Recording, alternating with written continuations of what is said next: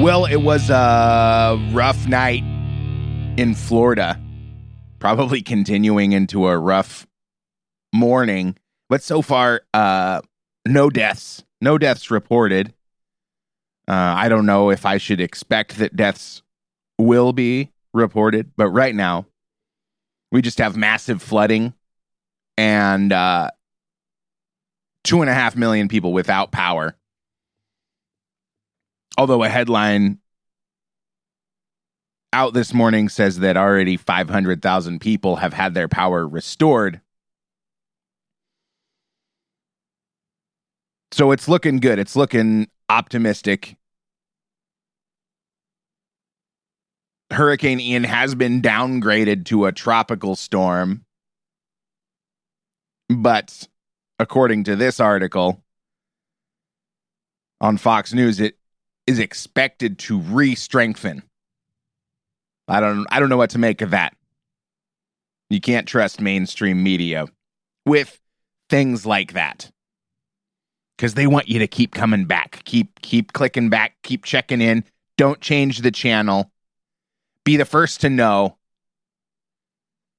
that Hurricane Ian is coming back. But it slammed the Gulf side of Florida and basically took 2 counties off the grid. And, one thing we never heard about, at least it wasn't really thrown in our face like everything else, is that the entire island of Cuba lost power because of this hurricane.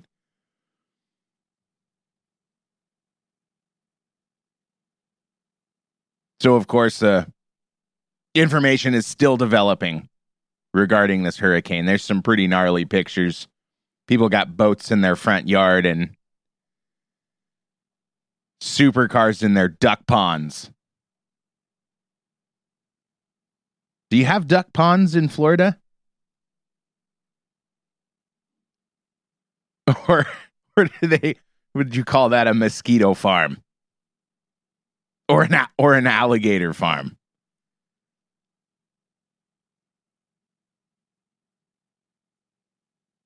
But everybody's going to be covering the hurricane today. And everybody's also going to be covering, or has been covering at least, the Nord Stream 1 and 2 pipelines that are running natural gas from Russia into Europe. And I don't know. I go back and forth. On one hand, I feel like, yeah, I should cover these things at least to some degree. And on the other hand, I think, why? In an effort to set myself apart, I feel like maybe I should cover some different things. But I don't know. What do you think? Send me an email, therealearthfox@protonmail.com. I'd appreciate your feedback. And I'd appreciate it even more if it's nice. Be nice. Not enough people are nice on the internet.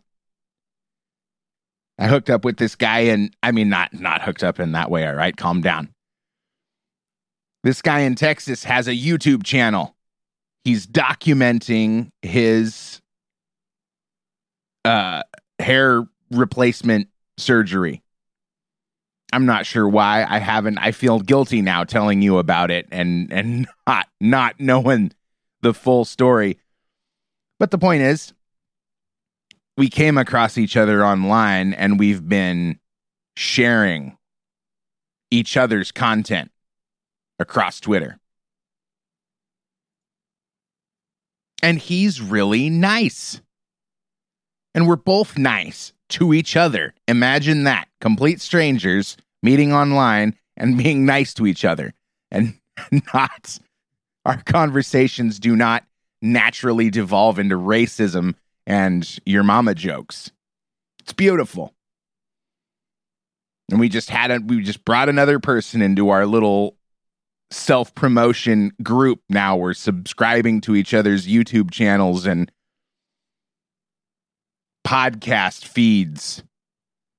By the way, if you're not already subscribed on Apple Podcasts or Spotify or Stitcher or wherever you enjoy finer podcasts, please subscribe.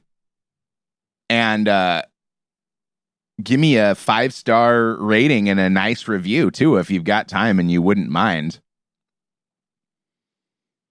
I'm not about giving... I mean, when you hear stories about Twitter being like up to 80% bots, and Twitter comes out and tells Elon Musk that it's only 5% bots, and then Elon Musk goes, I'm not sure. My independent analysis shows that it may be closer to 20. And then prior to that, you see stories that say, oh, well, actually, Twitter may be as much as 48% bots. And then a new analysis comes out that says, actually, we could be looking at 80% bot accounts on Twitter.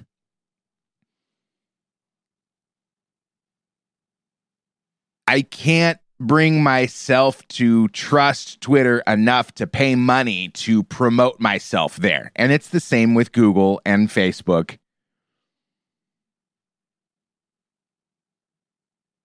So I rely on you to share. Share it with your friends at work, school, your family. Please. You're my only hope at this point. And I'm not embarrassed to say it, even though it sounds a little bit embarrassing. But imagine how much better this world would be if we were all just nice to each other, especially on the internet, which is how we communicate anymore. I mean, I stay in touch with my buddies, and over my vacation, I met up with a guy I haven't seen in 10 years, probably, or longer. And it was like we'd never stopped hanging out. It was awesome. I had a great time. But we've stayed in touch through the internet and playing online video games. And of course, I mean, we're friends. We went to high school together, so it's not hard to be nice to, a longtime friend. But people online are so terrible to each other because there's no fear of getting bitch slapped. I can say whatever I want to this random anonymous person online because he can't. And I mean, yeah, sure, I say some mean things to people online too. But it's now part of our culture. And it's going to be, I mean, if things continue the way they've been going, it's going to become an even bigger part of our culture. Because Mark Zuckerberg wants to take Facebook, now Meta is what he likes to call it, and he's going to turn it into a virtual world. It's going to be like, I don't know, first-person Sims. Or you have your own online space. It's a cool idea. But it's cool in the way that globalism is cool. It'd be great if these concepts would be implemented without sort of the baseline boot on the neck agenda that persists among leadership. Or at least elements of leadership. And you hear about guys like George Soros who are essentially funding crime and illegal immigration in our country. And then people like Bill Gates who are, or who is, buying up all of the farmland and mosquito farms and, contributing to worldwide vaccination efforts that actually cause outbreaks in underdeveloped countries. Personally, it doesn't inspire a lot of confidence in an optimistic future and globalist future.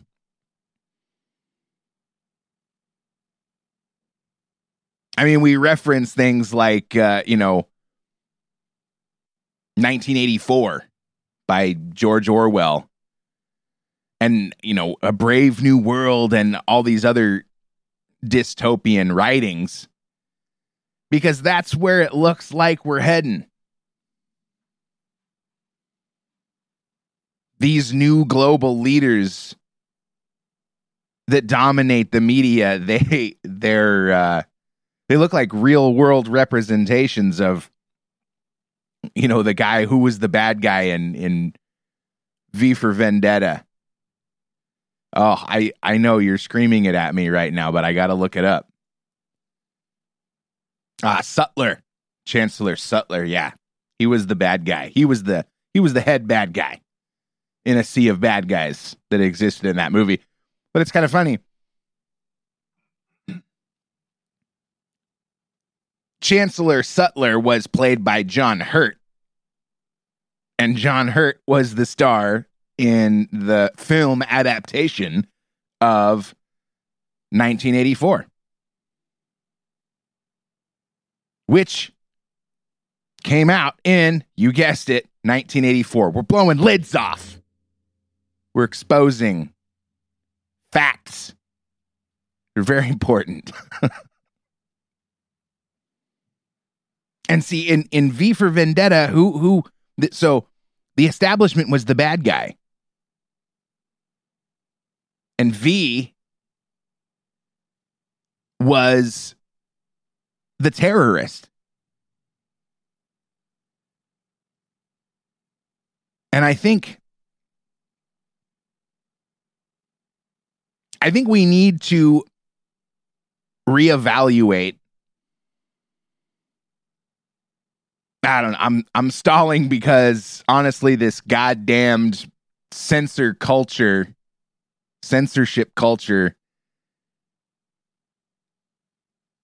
it's affected me to the point where I feel like I need to censor myself.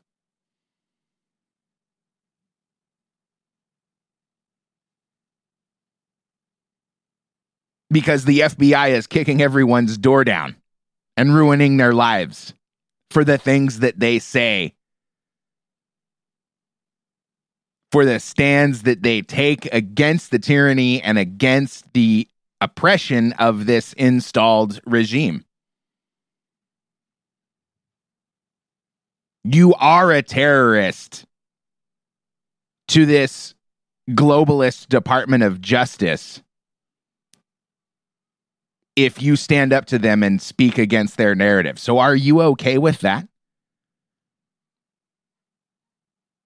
Are you okay with being called a terrorist when you stand up for your freedoms and fight in whatever form to hold on to your country as it was and as it should be, according to our founding documents?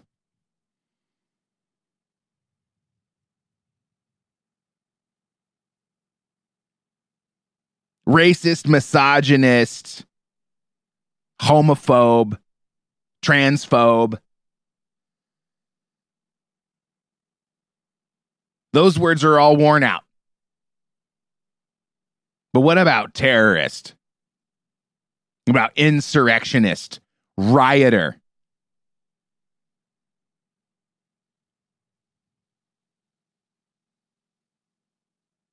Have those words lost their impact? When I read stories about January 6th, I feel a little perturbed when they write things like insurrectionist and rioter, but in reference to the entire year of looting and burning by Antifa and Black Lives Matter groups that have now been exposed as total shams and essentially money laundering operations, as it's being reported. They're called protesters.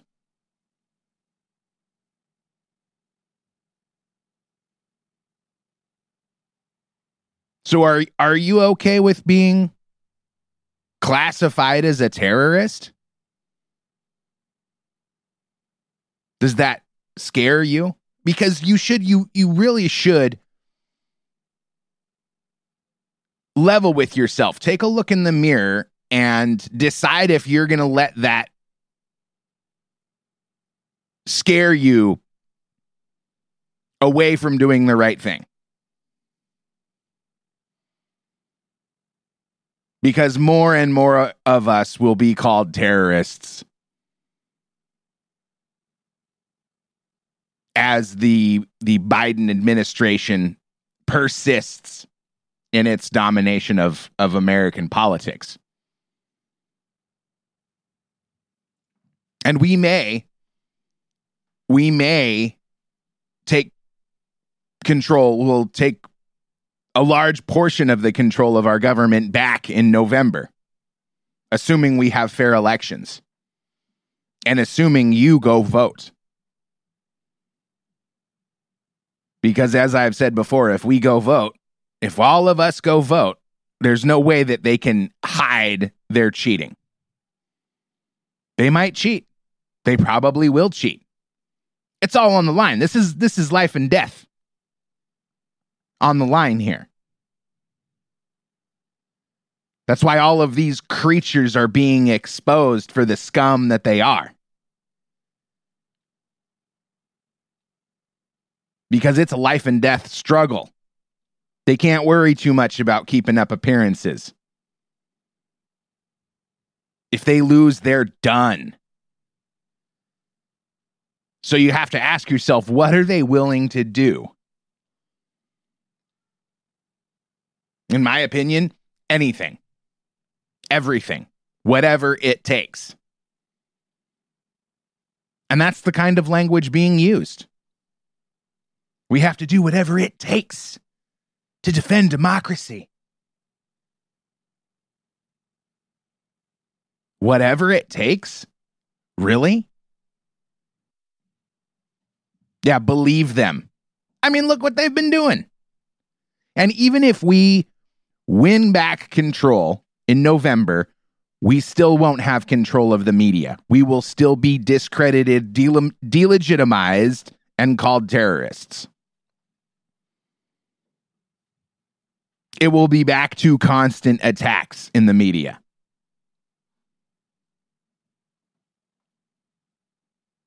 And that's why I have no faith in politics. And I have no faith in our politicians, not the ones in control now.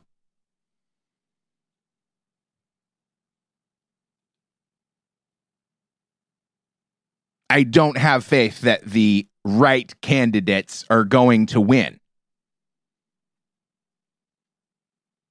Because if you were paying attention months and months ago, you would see, and I reported on it as well, the DNC is funding candidates that they think they can beat, candidates with scandals that they can expose in the media and use to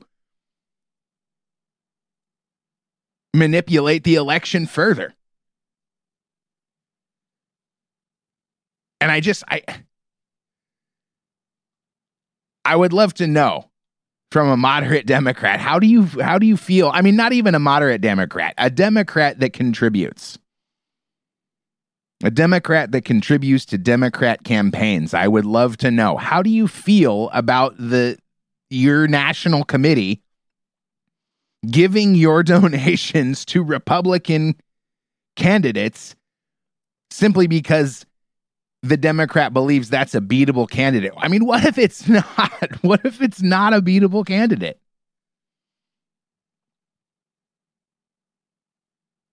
And the RNC, the Republican National Committee,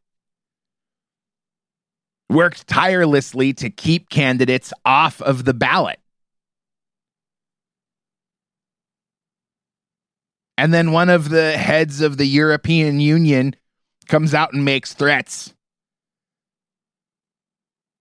to the population, saying, oh, if you vote for the wrong person, we're going to sanction the shit out of your country.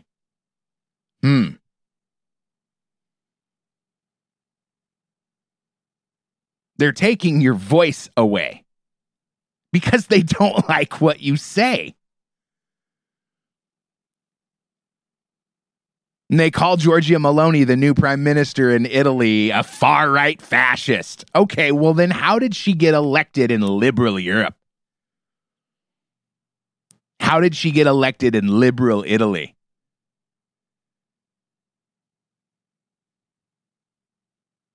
Because maybe she's not as far-right as they tell you on the news. Maybe she's not a fascist at all. Go right now. You know what? I'm going to do it for you. No, wait, I take it back. I can't. I can't because she's speaking Italian. So you got to be able to read the subtitles. But it's good. Go watch a Giorgia Meloni speech. There's great clips that are like 2 minutes long. It's actually a little bit inspiring.